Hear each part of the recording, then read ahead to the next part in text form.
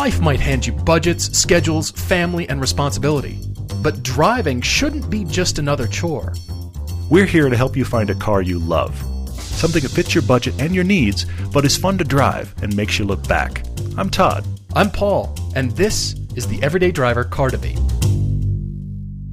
I kind of feel like right up front I have to apologize to you, Paul. Okay. Because I'm realizing, and I didn't intend this, but I'm realizing this may be the almost entirely Lotus Elise podcast. No. Because of me dropping little picture hints as I was on a road trip picking it up. And now we've asked for questions, and I swear to you, 2/3 of the questions are Lotus related. So clearly we're going to talk Lotus, and I'm kind of sorry. It's all good. No, I mentioned to you when we started the show 10 years ago? That's a frightening stat, but yes. Which is a crazy idea, a crazy stat. You had a model, or you still do as a matter of fact, a scale model of a 2005, 2006, somewhere in there. So the same body style as the real car. And it's been sitting on your shelf ever since. And you've always just thought, man, what if? How can I? When will it be? How will I do it? At what point in my life? And here you are. And I couldn't be happier. I mean, we've talked about it. Yes. I've had 2 Caymans. I have no leg to stand on over here as far as owning the enthusiast car. You love the FRS, and you just mentioned the owner's loving it too, which is great. I actually just got a text message from the owner last Friday. Out of the blue, he texted me. And that's the thing. When you sell a car, at least this is for me, when I sell a car, I want the car to run wonderfully for the next owner. And I was just worried that I would get that text message in the first week. Well, so this broke, which would have been a surprise to me. But so I got a text on Friday, and I thought, uh-oh, what is this? And I start reading it, and he says, I just went on a canyon run with my buddies who have motorcycles. He was in the FRS. He said, this may be the most fun drive I've ever had. I'm loving this car. Thank you, and I'm going to have it for a long time. And I was like, man, that's exactly right. That's exactly what I want for the next owner. I was thrilled to hear that. Yeah, I feel like it's well-deserved, and it's the right time in your life. Thank you, sir. It's the right car. It's still a crispy, beautiful color. It is, yes. And there will be much discussion of the Elise for sure. Not that the FRS is not an enthusiast car. We've talked it up one side and down the other. Of course it is, yes. And Tom's piece is coming out soon. He finally gets to drive the 86. The 86 in Europe, which is great. And you'll really enjoy his review. It's quite interesting and entertaining, of course. But it just seems like the Lotus is the real deal. It's the real car, the real enthusiast car that you've got in your life now. Yeah, absolutely. My favorite question that has come in is, do the Roger Moore James Bond thing with the skis in the snow in the winter. And if we can find tires that extend studs there we go. Perfect. out of the tread, that'd be the perfect then thing, we've got to buy those tires for the the car. Clearly. That'll be cheap. I mean, that'll be very cheap. Lots of questions. Q probably lives in Park City, knowing the way the Park City He's clientele. retired to Park City. Probably, Well, the new Q is a young guy, so I don't know where he lives. I guess London. Possibly. But I'm so thrilled, and I want to hear about the road trip. I mean, we've got the subject of buying a car out of state to touch on. Many people have asked this. Here's the thing. We are going to do a car debate tonight. We have a very cool one for Joe. He's writing to us. He's 13 years old. He wants to find new cars for both of his parents. So, Joe, thank you for writing in. That's an exciting car debate coming up. We have non-Lotus-related questions. There are actually a few. Surprisingly. We are going to try to cover this Lotus story so that you're up to speed a little bit. But before all of that, we actually thought we should talk, both of us, a little bit about buying a car out of state. Some of you just asked, because obviously I just did it. You've done it more than once. I like the fact that you had your new Elise checked out at the Rolls-Royce dealership. Yes, that's part of the Lotus story, yes. Kind of a favorite part of that. Yeah, that was definitely an interesting twist on the whole thing. We'll cover that as well. Pre-purchase inspections, of course, that's where to start. Yeah, it's a reality in all of our lives because we're car enthusiasts and we want to find the right car. And generally speaking, it's probably not located near you. The car you want. So I've had experience shipping cars. We've driven cars back. I mean, you and I flew out to Oklahoma and drove my first Cayman back from Tulsa. Yep, I remember. I mean, it was a great trip, actually. It was. That's one of the Mexico trips. Mexico is wide open. That's one of the trips that showed me just how versatile the Cayman is, because you and I did this like 1,400-mile road trip in that Cayman, just the two of us in bags, and it was like, this is a great road car. And I was expecting, honestly, what my Lotus experience was, but I'm cheating and telling a bit of the story already. But yeah, we'll get there. Oh, man. The first car that I bought out of state was the Porsche 928. That's true, yeah. The guy worked for a big construction firm in Nebraska. And I was asking my dad about this guy, and he said, you know what? If he works for this, he's got this high-up position at this big construction firm. He's a legitimate guy. He's the real deal. You can trust what he says. And I went on my dad's intuition like that. So I didn't get a pre-purchase inspection, but I had the car shipped. It was everything that the owner had said. And yes, I relied on just faith in, human truthfulness and faith in each other. You got a little lucky. I did. To be honest. I relied on lucky. that. Yeah. And he was very forthcoming, and I thought, you know what, I'm not getting any red flags at all, and I went for it, had the car shipped out, and enjoyed it. The second Cayman, I drove back, but the best thing is if you've got people in another state or friends nearby, you can have them take it for you to the pre-purchase inspection place, and then maybe you wire the money and they park it at their house for a little while you fly out. Or possibly, who knows? So friends is a big thing, but then how do you do it when you don't have anybody to rely on in that city? Yeah. You know no one, you're on your own. What do you do? Well, and what you did on the latest Cayman was you relied on the fact that there's all that information at the Porsche dealer. Yes. And the history of that car. I mean, tell us that one too. Well, this was a CPO car. Yeah. So again, the service department had to pay, or the sales department had to pay the service department to get it up to spec, and they had all the records from the prior owner, and it was at of course, a legitimate dealership. Hadn't the car been bought there too? I mean, was the whole life of the car right there? Yep, purchased there. They knew the owner. They told me stories about the owner. Yeah. Had all the records, all that stuff. And so I thought, great. You know what? You've already brought it up to CPO specs, so I don't need to have a PPI done. I just went with it, bought it. I liked it. They put it on a truck and shipped it out. So that was my latest experience, which was good. The dealer, in some ways, I think, simplifies the equation because they're set up for everything. They're set up for financing. They're set up for paperwork. Yeah. When you go through a private owner, which is how I bought the Lotus, it gets a little more complex. So it does. Yeah. So what I did, and it's actually similar to what you did on your first Cayman, but what I did, just to kind of give you the high points here, not about the car, about the loan, because I had to get a loan for it. Okay. So I went into my bank and I sat down with them and I just said, here's what I'm doing. And they looked and they could see that I had history of having other car loans through them, and I've got good credit rating. I mean, I'm an adult with them, which is nice. I don't normally feel like an adult, but I felt very much like an adult. Exactly. So anyway, I'm sitting there, and I told them, look, this is what I want to do. Yeah. I had talked to the owner of the Elise I was going to buy, and we had a price range already. So I did is I asked the bank for the bottom of the price range in a cashier's check. Okay? Right. And just to tell you the story, that the car was listed originally for about $34,000. By the time I was talking with the owner, he had it listed for $33,000. We knew we were going to settle somewhere above $30,000.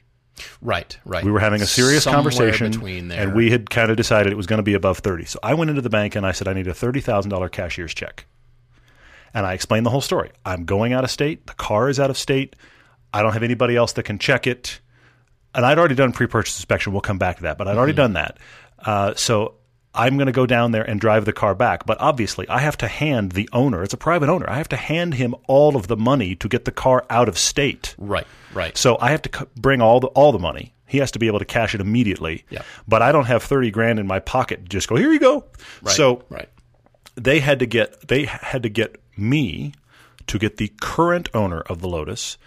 He had to send us lots of information. Copies of the title, bill of sale. Your bank will tell you what they need. But in this case, it was I had to have a photocopy of the title because he owned it outright.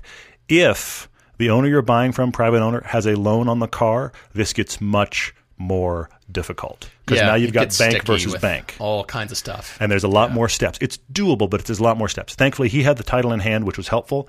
So he sent me a copy of the title. We made up a bill of sale, which, let's be honest, the bill of sale was for only the amount I was asking from the bank because we didn't know where we were going to land. And I had it matched the banking information. They were fine with that. So registration, bill of sale. That was what it was. Yeah, registration, title, and bill of sale. Copies of those three. So they could see his information. And that's what I walked with. I walked with a check for that. And then I flew down to L.A. and had extra cash in my pocket. Think of it like a down payment. And that was the negotiation part. That was the negotiation part. And part of it was because of the PPI. Everybody listening knows that once you had the PPI done, it was, did you find anything? Anything that was amiss? And then that was the negotiating power with that remaining cash. I hadn't seen the car. And both myself and the owner, we agreed that I should walk around the car, look at the car, touch the car myself before we decided on a final price. So that's why I took a little bit of a gamble of getting on a plane and flying to L.A. and took an Uber to his house. But of course, my Uber was a Prius. Of course it was, just to cleanse the universe. Took an Uber to his house and then started walking around the car, and then we started having a conversation. So we knew we were going to be above 30. I had cash in my pocket. We decided on a price, which happened to be 31 flat. And so I gave him that extra $1,000 in cash. We went to his bank together immediately. Did you really? Absolutely. Okay. He said, "Hey, I said, is your bank open?" He said, "Yeah, it's open till 4." So and the car that you drove to the bank in was his family's Prius. Yes. So it was all pre-I until I got in the Lotus to leave, which was a riot. Yeah. So we went to his bank. Why can't I get away from this exactly. car? And he cashed all of it in and handed me the keys and the title, and I went on my way. Because, of course, I had to bring the title back to Utah. And, of course, wherever you live, it's the same kind of thing. You've got to bring the title back to your state. When you go to your DMV, that title goes away. Right. That title vanishes. That California title that I had vanished into the DMV system of Utah, and the DMV sends it directly to my bank. It doesn't come to me, my bank, because they have a loan. Right. I have a loan with them. Lien on the car. So that's the kind of the short steps of how all this worked. So it is possible, but you really have to sit down with your bank and just go, you have to come in armed with info and armed with that owner a little bit in your back pocket of they know what you're doing too. So you can go to the bank and just go, here's what's up. How do we do this? The bank will tell you the information they need. You're not the first person to do this, which is the nice thing. Yeah. So they knew the procedures. They just wasn't common. So we got it all done. I want to back up a little bit and say that this is not the case for every car purchase, but I actually do love the fact that the guy you bought it from actually graduated, was an upperclassman at the same school I went to, Art Center, College of Design in Pasadena.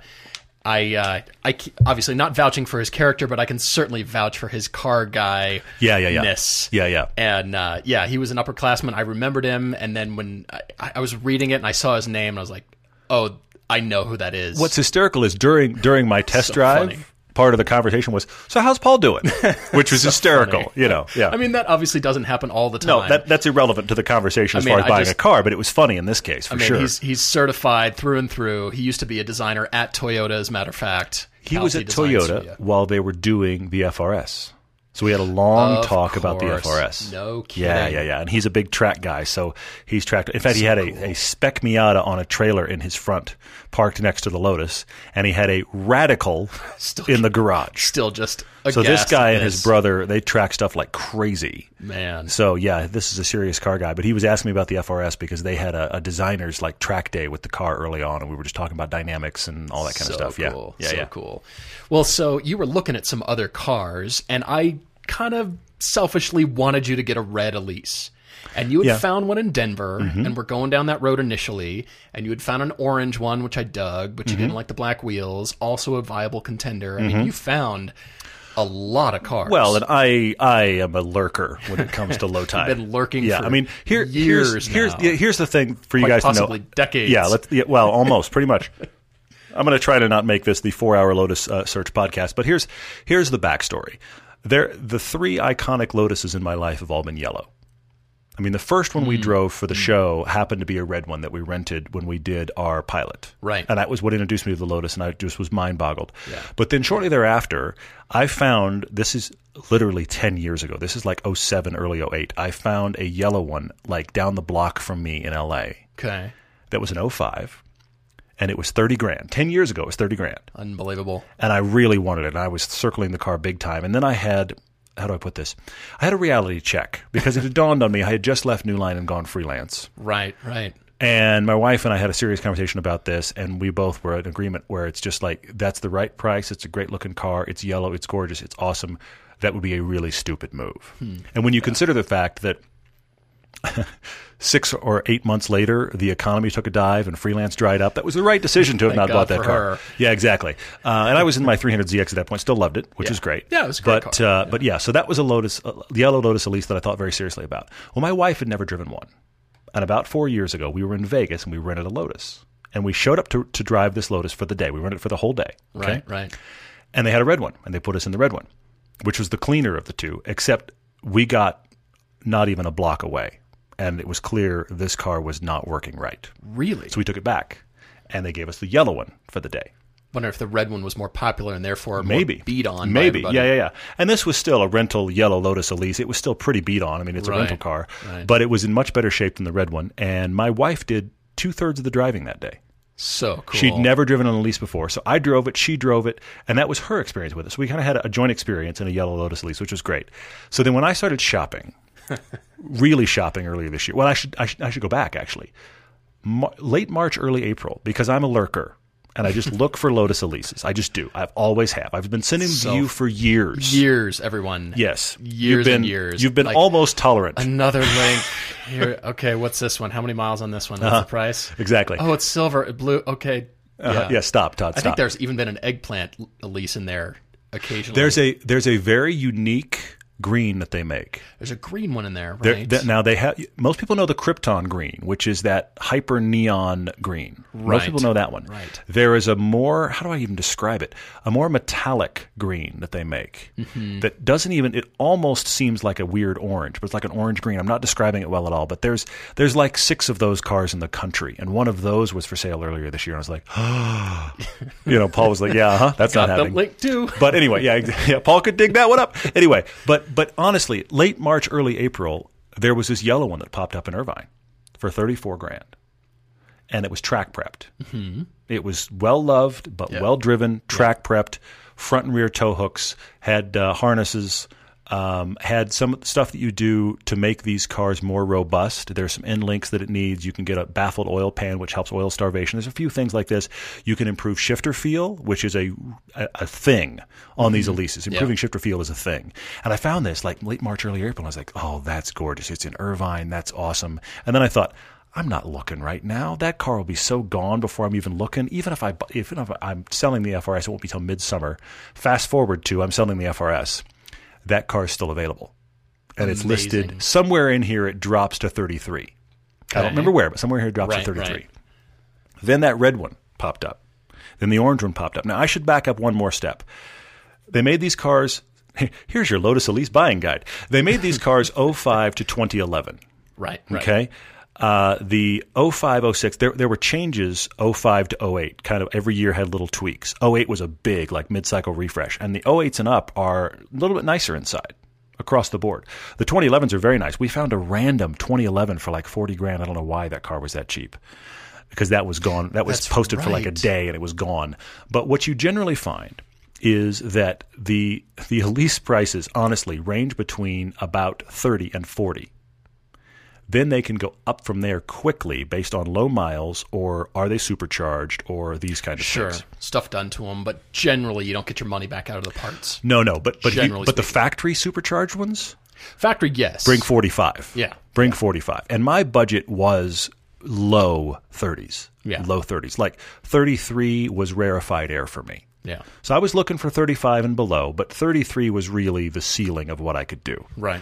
So the problem... Many of you sent me, when I said I was shopping for a car, sent me ads for Lotus Elises. Most of the ones are under $30,000.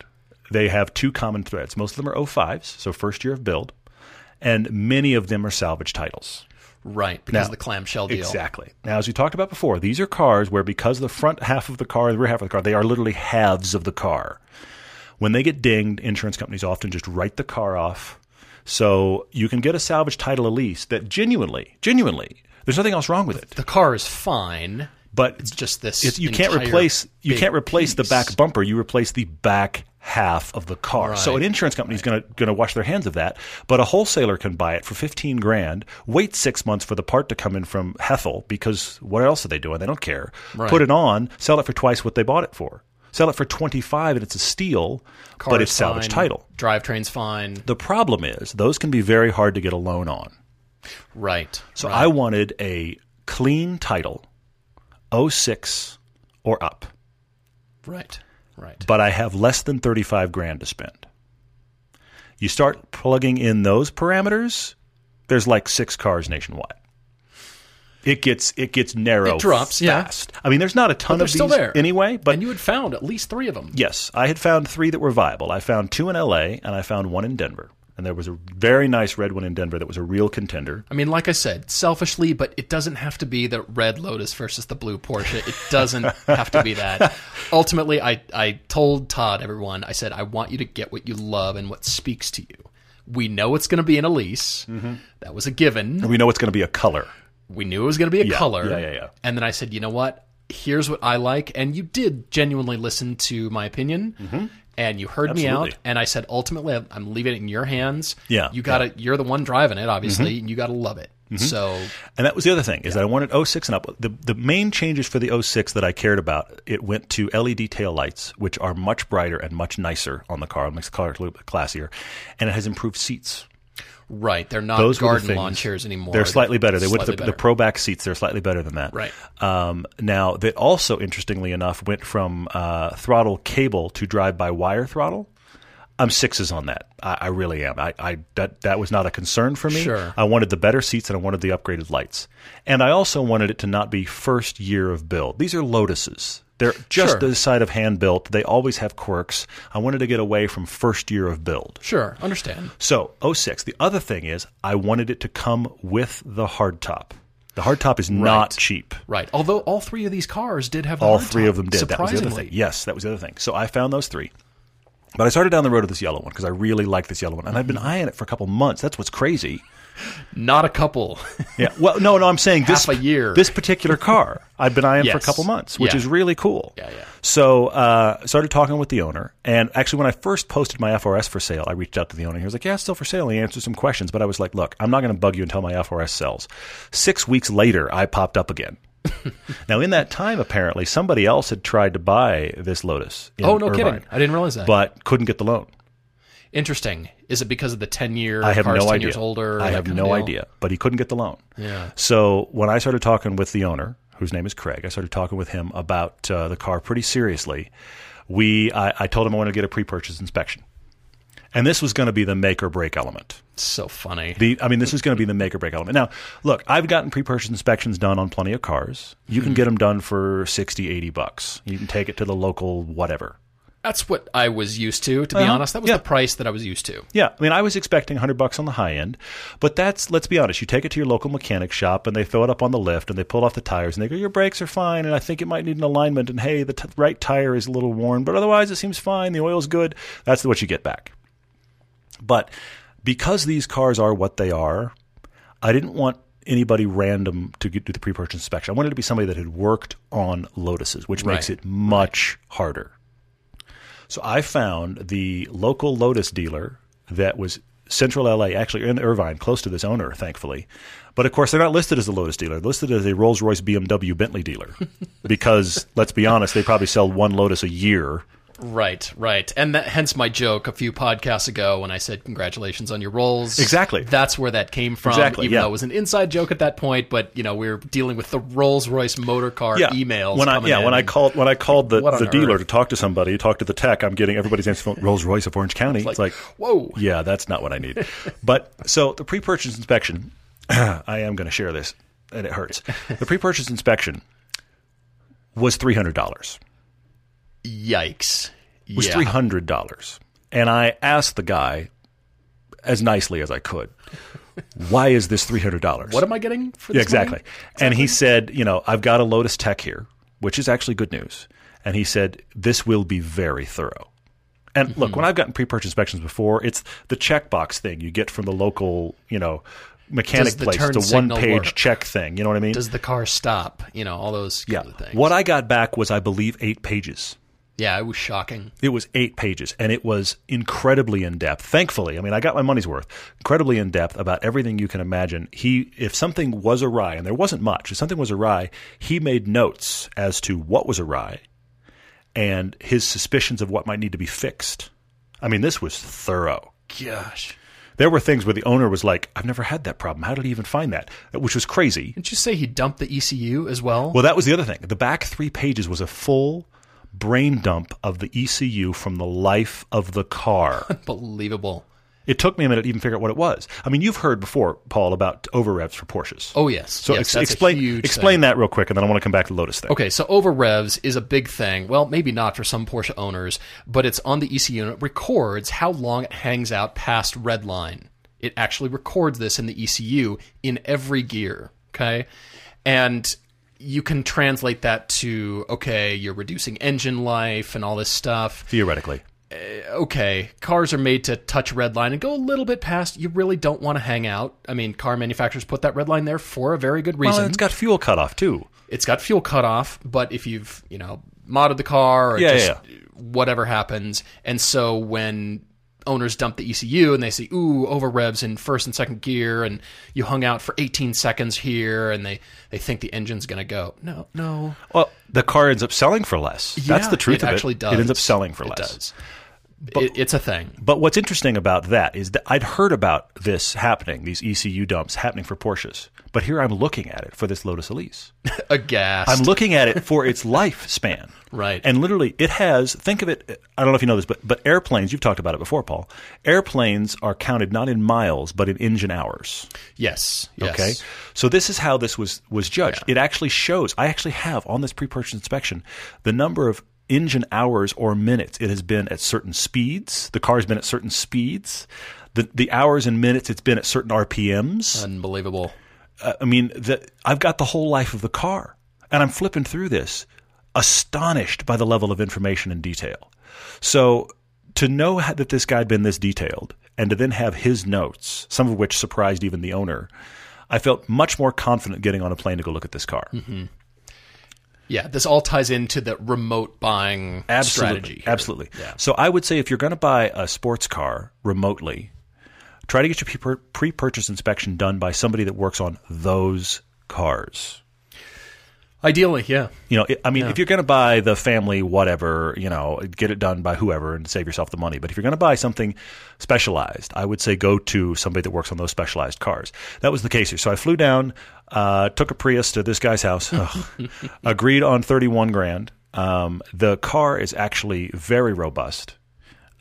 It has a little bit of body damage. Body damage is too strong. It has some peppering from road debris. That's a better way to put it. That's different than it's not body damage. It's dents like it's or cracks got exactly because it's got that Star Shield thing on it, that clear bra stuff. But one of the rocker panels, it's come off at some point. And so that rocker panel's got some rock dings. Right. Okay. Right. Welcome to a 54,000-mile Lotus Elise. It's been on track. Yes, of course it has. Which I'm fine with. Yeah. Because I intend to track it too. Of course, now I have 4-point harnesses and a fire extinguisher and a track prepped car, so I ought to take it on track. Otherwise, excuses. Otherwise, I'm that guy. Yeah, which is not good. But yeah, the hardtop fit well. What's happened here is I started talking with Craig about this car. We're now trading information because he owns the car and has had it for a couple of years. But I'm a little bit of a Lotus freak. So random things, I'm like, well, yeah, all of them. To put mildly, yes. I kept saying things delicate. Like, well, all of them are like this. And he'd look at me like, really? I was like, oh, yeah, all of them are like this. Or all of them are like that. And he kept kind of looking at me like, wow.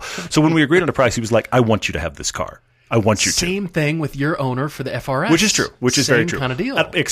Except Craig's dear wife almost danced when we came to a price. She was so happy for this car to go. Was she there? She was there. She was there. Her comment to me was, she said, Todd, I just pulled in the driveway and I saw that the hard top was on the car and I did a little cheer.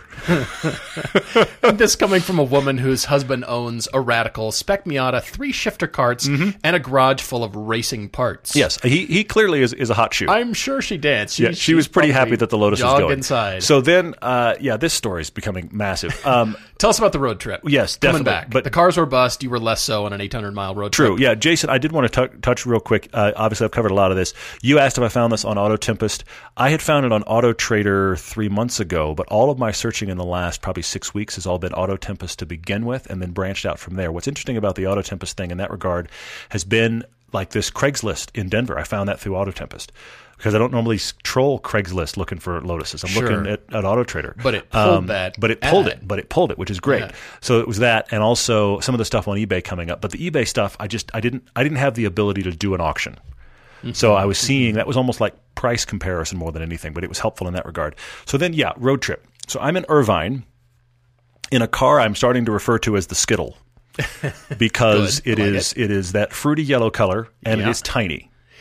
Good thing, because you're tiny. Yes. Yeah, I'm a little guy, in case you haven't noticed. So, yeah, I fit in this car just fine. Oh, that's the other thing that's fun, is that the hardtop, which is fantastic, actually. I love the hardtop. Never driven a hardtop on an Elise before. That's true. We never have. So I was thrilled to have the hardtop. I love having it. But as is true of cars from the 80s or a Lotus Elise from 2006, the liner on the top is sagging. little droopy top. So in there. so here I am, a guy that barely fits in the Lotus anyway, and now I have the liner just sitting against my head for the drive home until I can get it fixed, which is awesome. Yeah, that's pretty cool. Chinese water torture there, just Lotus torture. Just a little bit, just barely rubbing the top of my scalp. But hey, I mean, I'm making this sound terrible. It isn't terrible, but it was funny. So my goal was to get out of LA as fast as possible because everywhere in LA I felt minute and I felt unseen, even though I am bright, bright yellow.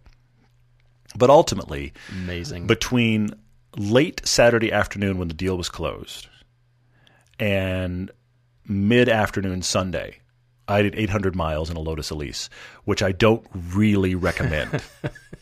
Not really set up for the road for long-distance cruising. Is that what you're saying? Not its gift. And I had a trunk full. Now, the trunk is not huge, but the trunk is, I mean, it can carry some stuff. I have a trunk full of awesome spare parts from Craig. Yeah.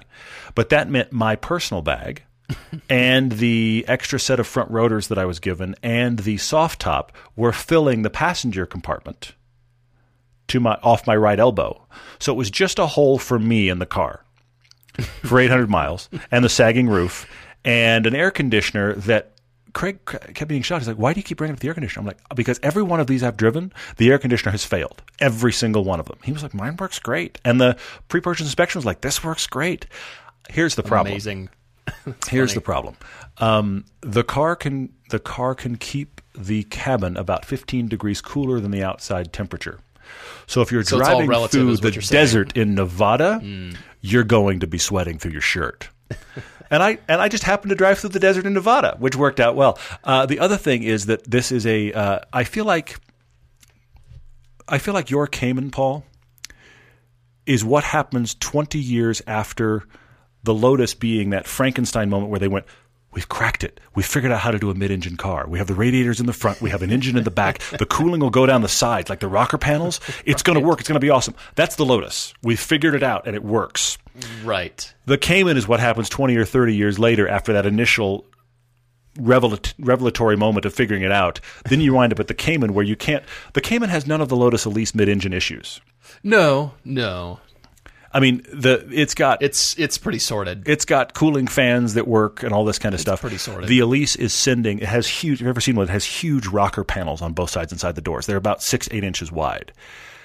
Those are your cooling tubes, folks. Inside that is the hot water that is going from the engine to the radiators in the nose that are getting air blasted out, and then back.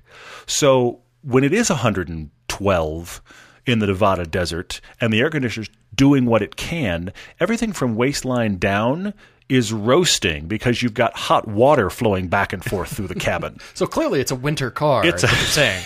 It's pretty much all heated. It's radiated heat. That's what it is. There we go. It's a car with radiated heat. It's perfect. It's perfect.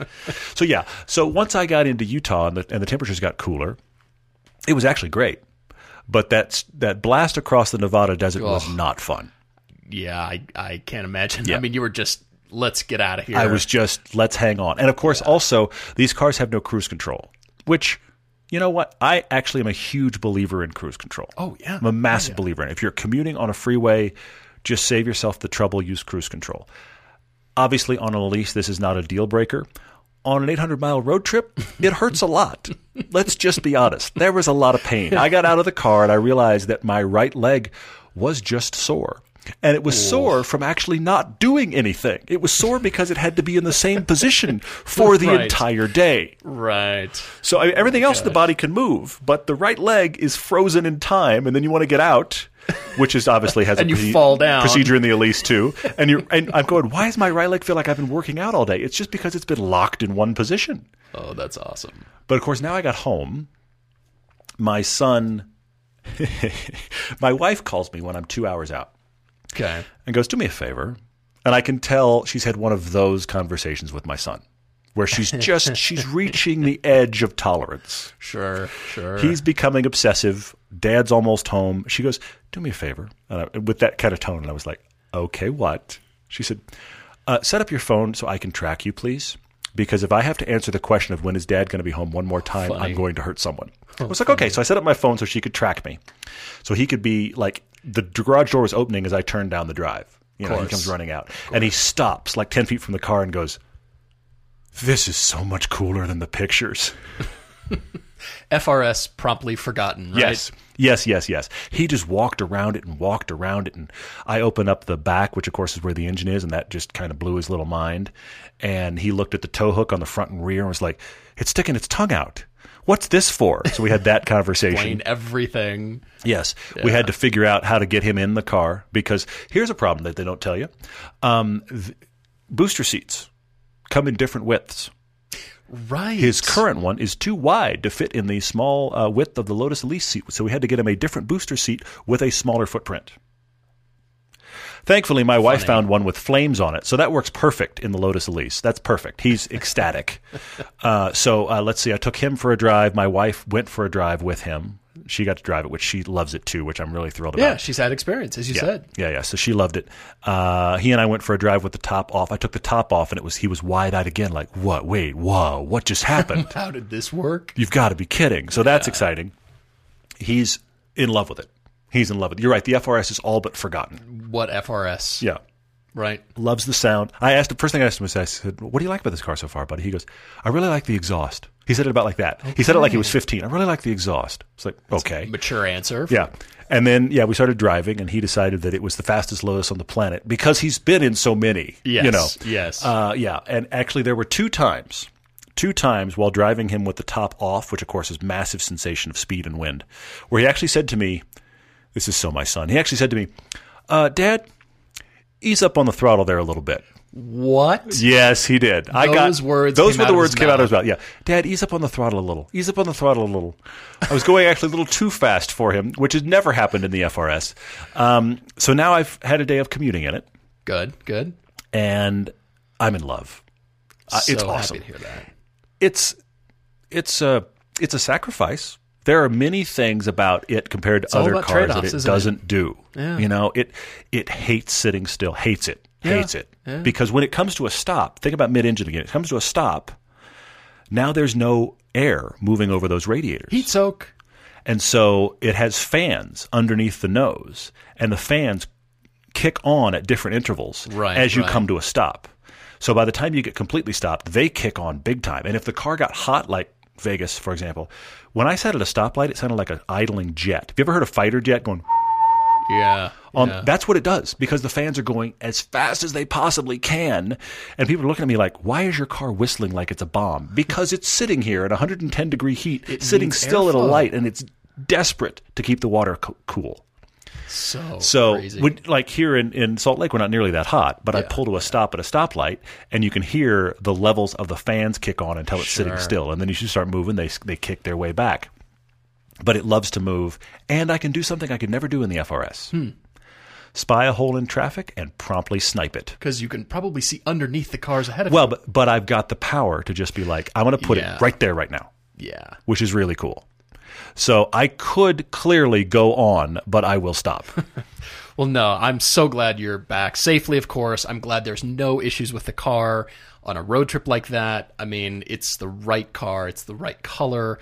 And I'm so happy. I'm just absolutely thrilled. And I know everybody else is too. I mean, a massive amount of questions and comments and all that stuff. Thank you, guys. It's poured in. Yes, there are 3 I want to touch on really quickly that directly relate to the car. 3 questions that I want to touch on while we're here. Let's see. Michael, you said the Elise in the snow sounds like a death trap. A couple of people have asked about, am I going to drive it in the snow? The short answer is probably not. For a couple of reasons. Right. One, not all of these cars have LSD, the limited slip diff. No limited slip diff in a rear-wheel drive car in the snow is going to be remarkably difficult because you'll pretty much get stuck once and never get the car out. Right. Luckily, it has tow hooks. My wife has already joked about, well, I could tow you out. Perfect. So, but the thing is, there's that. And then we've also already talked about the clam issue. You ding either one of the clams in this car, and it pretty much writes the car off. Yeah. I am thinking I will probably just get a winter beater. For those 2 reasons. Sure. If it has LSD, and you know how you find out you have LSD on this car? You go test it. because it's even hard to get the information out of Lotus if you send them the VIN. Amazing. So most guys will just go to a parking lot and turn the wheel to the side and drop the clutch, or find out. Put a tire off the road in the dirt and one on the pavement and just see what happens. to find out. There are rumors about you can take this linkage covering off and you can see, look at this number, and that letter means great if you can find that on a 10-year-old car, if that label still exists. So if it had limited slip diff, I'd think about it more, because I'd kind of like to be honest. But the thought of dinging the clam, that right there, I probably won't. Beast. I'll probably get a winter beater and be perfectly happy with it. We've already covered it has radiant heat. It would probably be fine in the winter. So there's that. That's what I'm thinking. Ryan asked if there's a change in insurance rate from the FRS. Oh, yes, right. It is going to be $2 more expensive a month to drive a Lotus Elise. Love it. And, of course, the big joke, everyone, is that Todd's gone from a Toyota to a Toyota. Yes, exactly. Exactly It's right. my favorite joke. Yeah. It never gets old. And then, Matt, I've kind of touched on your question already about how comfortable was the trip home. I did get off the freeway a couple of times to go up through the mountains a little bit. The photo that you saw was from an area near central Utah called Bryan Head. Bryan Head Resort. It's off of the 15 in Utah. It's a small ski resort. But I went up there looking for just a reprieve from freeway driving and also to get a nice photo and to get some back road driving.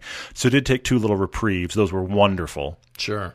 But it was 800 miles. I would rather not do a trip like that again in this car. I think personally 2 hours is about right. 2 hours in that car, perfectly fine. Sure. 800 miles was just, you're just aware, 800 miles in anything is hard, honestly. Absolutely. 800 miles in any car, you're ready to be done. Of course. The Elise is not built for that, so I was very ready to be done. But now it's fun driving and it's awesome. Very cool. Well, guys, we've got a great debate and more questions coming up. We'll take a quick break. Geico presents eyewitness interviews with inanimate objects. This is Brian Bruno live on the scene of a recent windstorm, here to describe the event, The Chest of Drawers. There's a storm howling outside, so I thought I'd stay in and watch a rom-com. 5 minutes into the flick, a tree branch slams through the window. Were you hurt? I just got a scratch on my chest. Your chest of drawers can't help you in a windstorm, but the Geico Insurance Agency can help you get covered for personal property damage. Call Geico to see how affordable homeowners insurance can be. All right, as we said, we've got great debate here from Joe up in the Bay Area of California. He and his family are from England, and Joe is 13. And you might have noticed a trend here that we've been answering a few questions.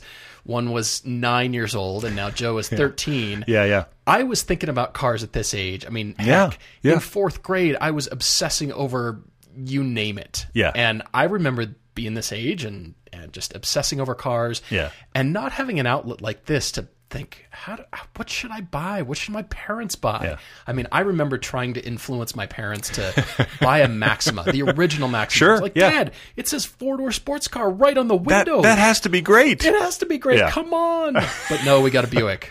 Anyway, so Joe is 13, and he's trying to help his parents choose 2 cars. Hence the debate. So this is kind of one debate for 2 cars. Yeah, it's 2 cars in one. You're right. Everything's going away. Both of his folks are 5'9", and Joe has a 10-year-old brother and a 15-year-old brother as well. So he's the middle child. And I have to give Joe a shout-out real quick. This email is better thought out and written than about half of the ones we get. Yeah. And Joe is 13. Agreed. He sat down and he wrote a superb email that breaks down everything and is just, I'm telling you, if you hadn't told me you were 13, I would have never guessed. It's a superb email. So there's that. That's a good way of quick. reading it through that, that filter and think, okay, an adult wrote this. Absolutely. No, there was no question. There was no question. I read it and was just like, okay, this is just another email. He said, by the way, I'm 13. Wait, whoa, hang on. This is an incredible email. They're replacing 2 cars. They have a 2011 Mazda CX-9, which is the older one than the current body style. That's the prior one. Right. And they've actually had quite a few problems. Which surprises me, being the Mazda and being the CX-9 that we love. Well, but we've been recommending the newest generation, though. That's the thing. Lately. The current one is getting a lot of accolades. The prior one seemed to always be kind of a middle of the pack performer. Yeah, he's talking about a hasn't been serious reliable brake problem. either. Yeah. He's talking about just a few things that have caused his parents to lose trust. Let's put it that way. Yeah. Especially considering it is the family car. I mean, family of 5, Joe's the middle boy, and this is the big family hauler, and it's just started to be that car that they find suspect, which is not what you want in your family vehicle. It just needs to run. Right. It just needs to run all the time safely. Yeah, I agree. And Joe, I love that you're noticing this, and you're very cognizant. And your suggestions here to replace the CX-9 are really on point. because you say you've done the majority of the research here and come up with 3 top contenders to replace this car. Now, keep in mind, the CX-9 is for his mom, who will do about 90% of the driving. Doesn't appreciate her family talking about cars with her for hours on end. Hi, Mom. This has been a tough hour for you so far, because this is not how you wanted to spend your time, and we're going to now talk. Welcome to what we do. We're going to now talk. People you've never met are now talking to you about cars. Exactly. This is how Mom's day has just gone sideways. That's what's happened here.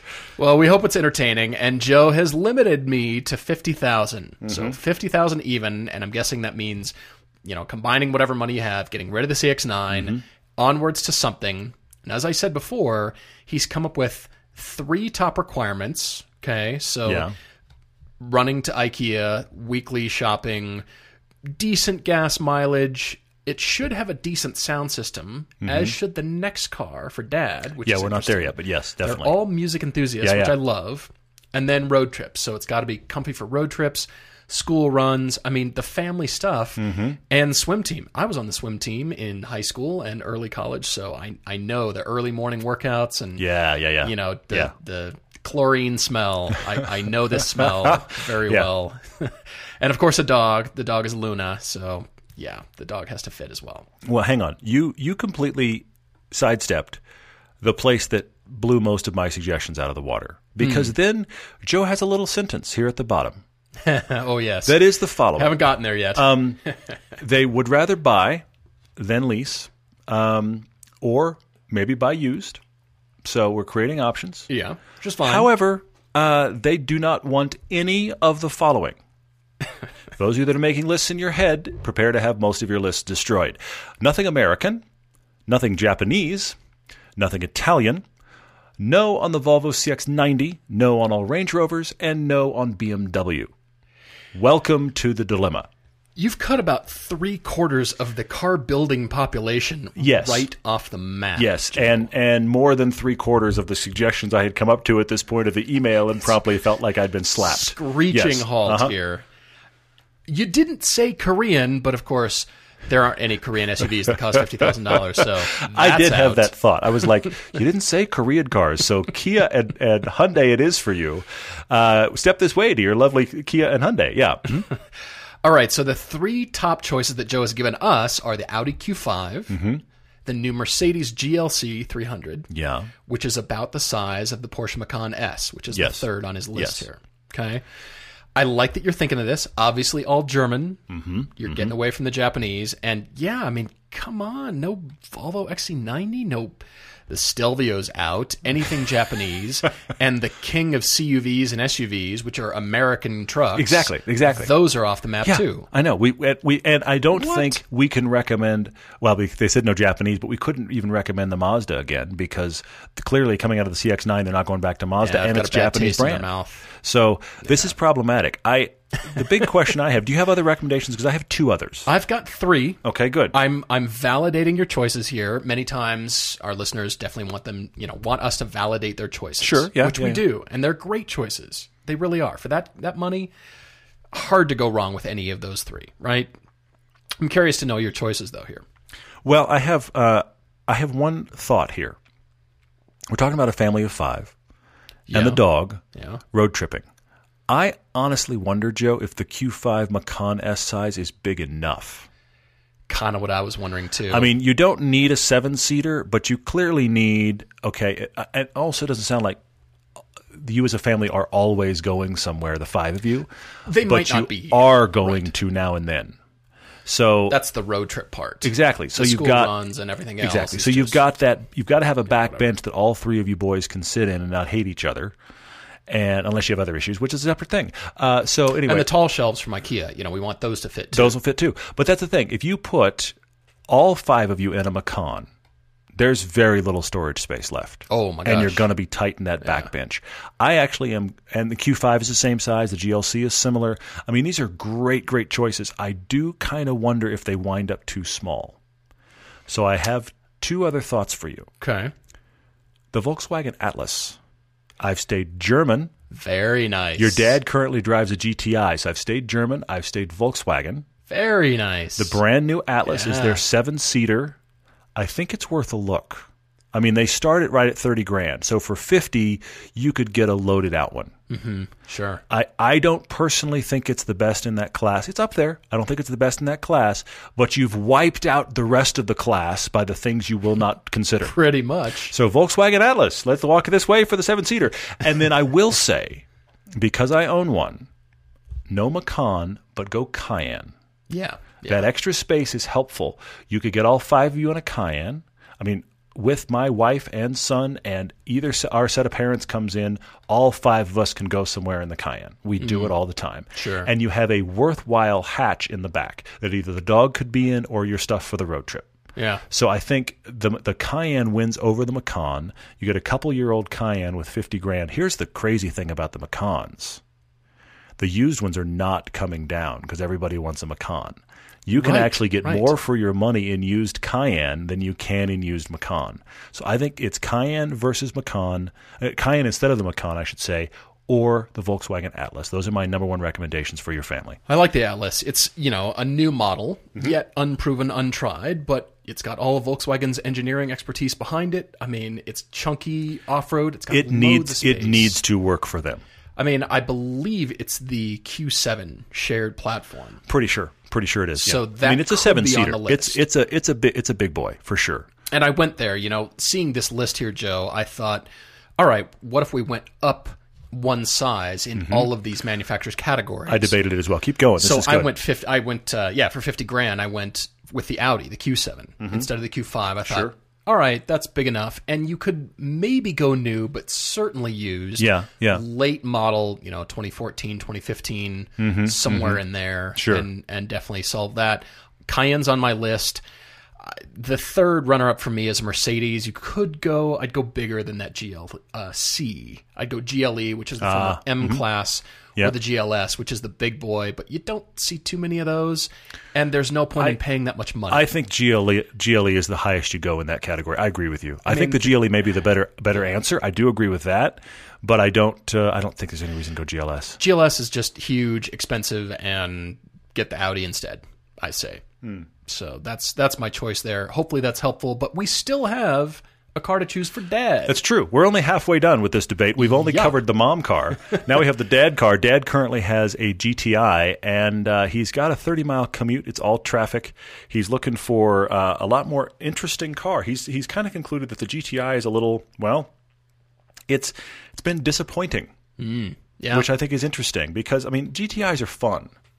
But Dad needs to move on from the GTI.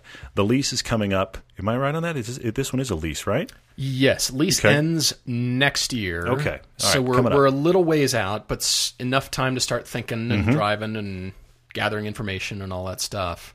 Yeah. 30-mile traffic-filled commute. Of course, you're up in the Bay Area, so yes. And I love this. Got to have plenty of oomph for overtaking Prii. Yep. Thank you for spelling that correctly. Very nice.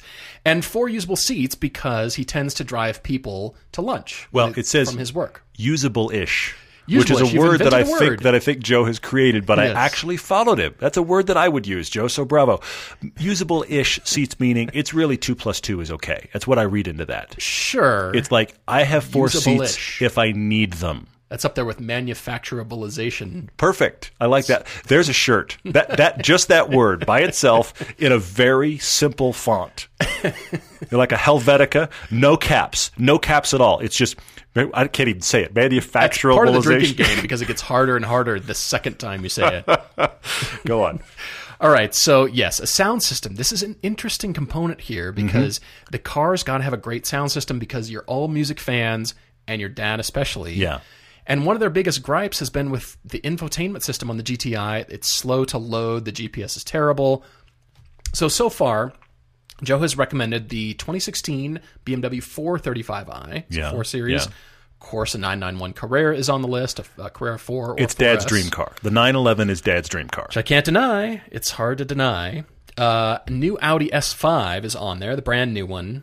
And a 2017 C43 AMG. So not the full hot one, but really... But close. That's still a hot car. That's still a hot car. We've driven the 63S, and that car was very surprising. Oh, yeah. But at a $50,000 limit, that's off the table because that car is the better part of $100. If you get them new. Right. So the 43, you could probably get a 1-year-old one. Maybe you could get a new one. I'm not sure. But you can certainly get like a 1-year-old one, that C43 AMG. That would be a very hot. And the current C-Class in the not hot versions is a great car. You start to make it a hot car on top of that. It's an amazing all-arounder. Is that after the AMG badge? The AMG not hot. Exactly. Kind of middle sizzle. They take the AMG badge off for that equation. Oh, okay. All right. So also 50,000 on this limiter here as well. Dad doesn't like the BMW 2 Series. He's not a fan of American muscle cars, with the odd exception. Yikes. What are you thinking here? Well, okay, there's a question. What's the odd exception of American muscle cars he's interested in? I have an answer. Do you? Which is? Oh, yes. It's my wild card. Okay. I want to work my way there. Because I have to say, for $50,000, if we're talking about this world, I feel like the GT350 is the grand exception in the muscle car world because of its amount of personality and that very unique engine. I don't know what the odd exception is in this discussion, but I do wonder, at $50,000 now, you could probably find yourself a GT350. Probably could, actually. And Not but yeah. No. But come on, that engine is the thing that makes that car work and is just glorious. So I don't know if that's even on the table here, but I think it could be. And I think the blandness that he's sensing from the GTI is decimated by a GT350. But yet we commuted in the Bay Area in that car, and it was fine. That's true. It was fine. Yeah. The Boss 302 we had with it also was commuting, and it was a little bit harder place to be in commute. Still not bad, but a little harder place to be. That GT350, look, it doesn't like going slow, but it can. It can just sit there in traffic and sit in traffic, and it's got good infotainment and great heating and cooling and nice seats. It's just like, I'm just sitting here commuting. But then you have a back road moment where you have an opportunity on the on-ramp to open up that engine. You just think like, this is why I bought this car. So I wonder if that can be the exception on the muscle car rule. Okay, I like that. Now, keep in mind, I am validating all your choices here. I'm not going to argue with any of them. Any of them could work great, so we'll just leave them there. The three things that are on my mind is the traffic-filled commute, plenty of oomph for overtaking the Prii, and a sound system. All you've left me, Joe, is to break the rules. That's all you've left me. The only choice I have is to go break the rules, and so therefore I will. Why isn't an M5 on this list? Could you do an M5? Interesting. A couple years back, yeah. Could you do a Tesla Model S for $50,000? Now, I know that everybody else has one. It's the official car of the Bay Area, yeah. It is. I also thought of the Cadillac ATS V. Yeah. Breaking lots of rules because the infotainment system is terrible. And it's an American car. But man, it's awesome. It is awesome. I agree with that, yeah. And my full-on wild card that breaks everything is a Charger Hellcat. Because if your dad has a Charger Hellcat, he will drive everybody in the office to lunch every day. All the time.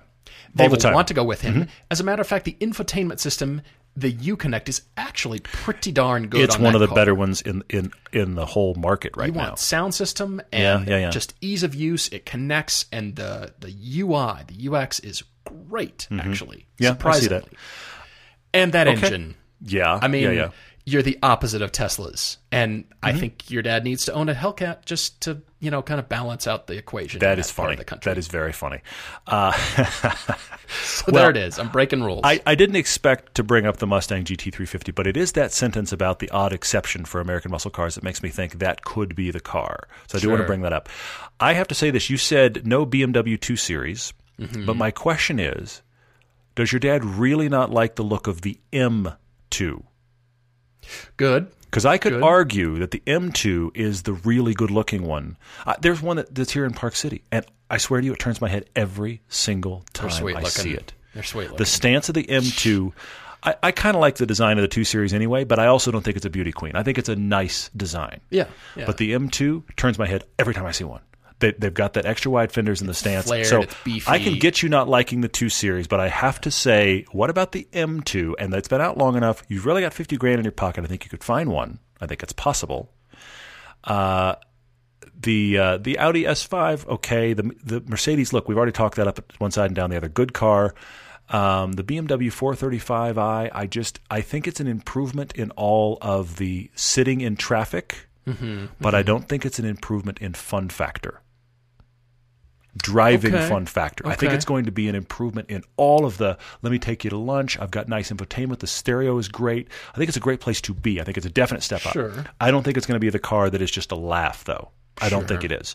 So chasing the laugh, that's where the M2 comes in. It's where the GT350 comes in. I am going to say this. Is the 1M just oddball ugly enough to be acceptable? You don't like the look of the 2 Series. It's tiny and hard to get in the back seats, but... Well, but the M2 is not a whole lot more usable in the back seat. These are all 2+2s. They're quasi-usable 2+2s. Usable-ish, as Joe said. Usable-ish? They're all usable-ish. I will go with that word, Joe. Well done, sir. Getting harder to pronounce, yes. Strangely. Manufacturabilization. There's the T-shirt. You did it! I did it. Fantastic. But honestly, 1M, if your dad's ever thought about a 1M, the other thing I will say is, get the 1M and watch it just hang on to its value. That's true. Get the 1M for a year, Dad. You decide you like it, you decide you don't like it, sell it for what you got it for. I think the 1M is a real contender here. And then you brought up how much your dad wants a 911. And then you put on the list getting a used 991. That's current gen. Right. $50,000, maybe. You'd be limited to the Carrera. You wouldn't be. This is what I'm worried about. Now, the good thing about the 991 is those are usable-ish back seats. Those are worthwhile back seats. We're going to start using that word. We are. It's gonna happen, because Joe. The word is usable-ish. Exactly. Perfect. It's going to go right there with proclivity. It's going to add to the drinking game. There we go. Okay. So anyway, but I'm going to say the thing about a Porsche in general when buying a Porsche, and I say this as a guy that owns a base Cayenne. One of the things you want to do with a Porsche is you want to get a used one that is, I mean, if you can afford a new one, blessings on you, but you want to get a used one that is the highest model with the most stuff you can. Because you're going to want that engine and you're going to want that little extra. And I didn't know the seats could do that, all this kind of stuff. So I don't think the 991's the answer. I think the 997 is the answer. A more loaded S. Go down to the 997 with $50,000 and see what you can get, because I think you might surprise yourself with how much car you can get. The stereo will be good. The interior is nice. Yes, the 991 is larger, which is one of the reasons I actually prefer the 997, but it's larger if you really want to haul family around at all. It's true. So it may win there. But I've seen people with old, like 1980s SCs doing the school run with 2 kids in the back. I mean, it's doable. I mean, as will you, because you have a school bus now. Yes, I do. I have a yellow school bus with 1 seat. Yeah, it's great. I mean, that 997 is an interesting idea because I've seen turbos from 07 and 08 that are about 70. So you could get an S for 50, theoretically. Get a GTS. Get a 997 GTS and enjoy yourself indefinitely, because that car's just going to run. And don't take people to lunch. Just go driving. Or just take one person to lunch. There you go. You know, you guys are going to have to take that car, and I'm taking the boss in mine. That's what we're doing. So I think the 997 might be the better call. It gets your dad in that 911. I think it is an upgrade on every category, and I think you can get more car for your money by going back. And I don't think you'll be in the 997 wishing in any kind of dynamics you were in the 991. The 991's awesome. The 997 is a contender. Sure, I can see that. I mean, Porsche's got to be on the list to consider. But it's Dad's dream car. So let's get Dad in his dream car. But I don't want to get that base, I just barely got one dream car. I want to get the one. Into it I want to get the one that's got some bells and whistles and some genuine power. And the base 991 is still fast, don't get me wrong. But the 997 above the base, where's the S? Where's the GTS? Sure. Chase that. Sure. That'd be a fun car. That'd be pretty awesome. Well, man, we are running out of time here. Guys, thank you so much for all the questions. We've got to get to some of these. I'm hoping on the next podcast, maybe we can revisit some of them. I have one to end on here, but any that you're eyeballing before we wrap things up? 2 that I can answer very, very quickly. Okay. Teague Terrell on Facebook asked, any point in my FRS ownership that I wish I had the BRZ? The short answer is no. I kind of wanted the heated seats that made me leaning toward the BRZ. I didn't care about the dual climate control. It didn't matter to me either way. That I thought about the heated here seats, and there. But the first time I drove it in the winter and I realized that cabin is small enough that it heated up really quickly, the whole cabin did, I realized I didn't even need heated seats. So that was the only thing that I really thought about.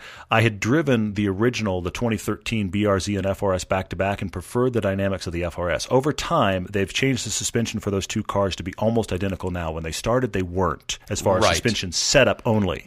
tuning. And we noted that. And I preferred the FRS. So I just went FRS and never looked back. And then I found out Chances of BRZ and the entertainment system in that, the stereo is terrible. Whereas the one that I had in the Scion was great, so I was even happier to be in. Strange. Yeah. Weird. All right. And you said you had one more? One other one, very quick. Lansdale Arch on Twitter said, why do LED lights flash on film? Very simple answer. LEDs, they update. They flicker like your computer screen. They are constantly updating themselves. Mm-hmm.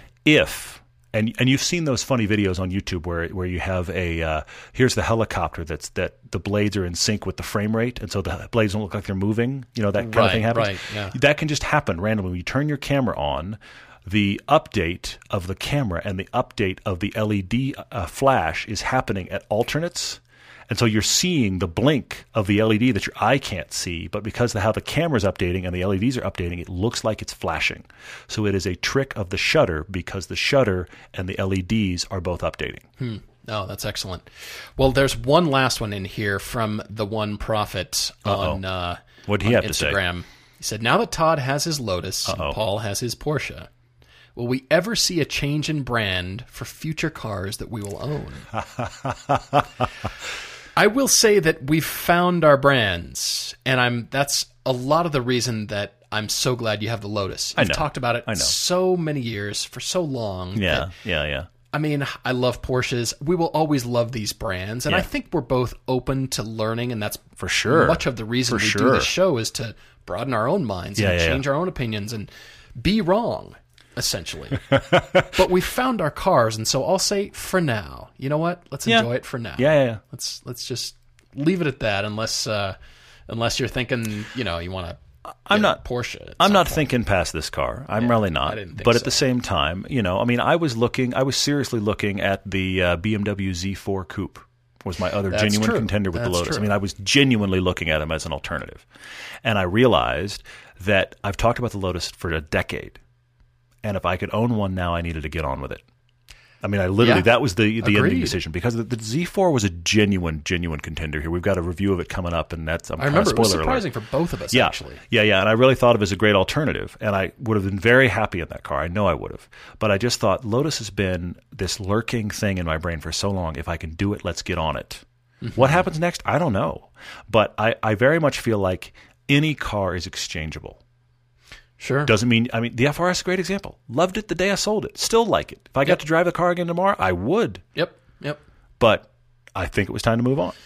I'm thinking BMWs are in our future at some point. Some iteration of I'd BMW. I'd still love to have a 1M. Because we're both looking at, the 1M, the M2. We're both kind of looking over here at BMWs. We love the M3s. Mm-hmm. We love the E30 M3. We love all these BMWs that I think intrigue both you and I. For sure. So maybe that direction. But for now, that's where I'm leaving it. So guys, thank you. I'm so glad you're back. The trip was safe. And you've got the Lotus. I'm driving a Skittle. That's what I'm doing. I mean, that is a pretty nice garage. Cayenne. I have a Lotus and a Porsche in my garage, which sounds like terrible. A garage that my 15-year-old self would have absolutely been jaw-dropped about, and somehow that's where I am. I'm shocked, honestly, but I'm thankful. Pretty cool. Guys, thank you so much. Looking forward to next time. Cheers.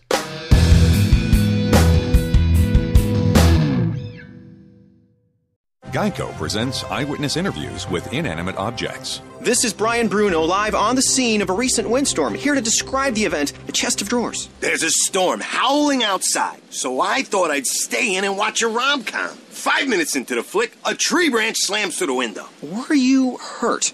I just got a scratch on my chest. Your chest of drawers can't help you in a windstorm, but the Geico Insurance Agency can help you get covered for personal property damage. Call Geico to see how affordable homeowners insurance can be. I'm Rita Foley with an AP News Minute. Federal government worker Blake Murray in D.C. says he's pretty much had it with the partial government shutdown. It's pretty demoralizing, and I feel like kind of a pawn in a political game and totally powerless. House Speaker Nancy Pelosi is asking President Trump to postpone his January 29th State of the Union address, citing security concerns. But Republicans say this is just politics, shutdown politics, a move intended to keep President Trump off the national stage. Going to prison for 20 years, a Tennessee teacher who took a 15-year-old student and ran for weeks. Prosecutor Dan Cochran. We think it's a serious sentence. 20 years is a significant amount of time. He's going to have all that time to think about what he did, the consequences of it. We asked for 30, obviously, but 20 is a very serious sentence, and we feel good about it. An employee and a customer at an IHOP restaurant in Huntsville, Alabama, were killed in a shooting that also injured another employee. I'm Rita Foley.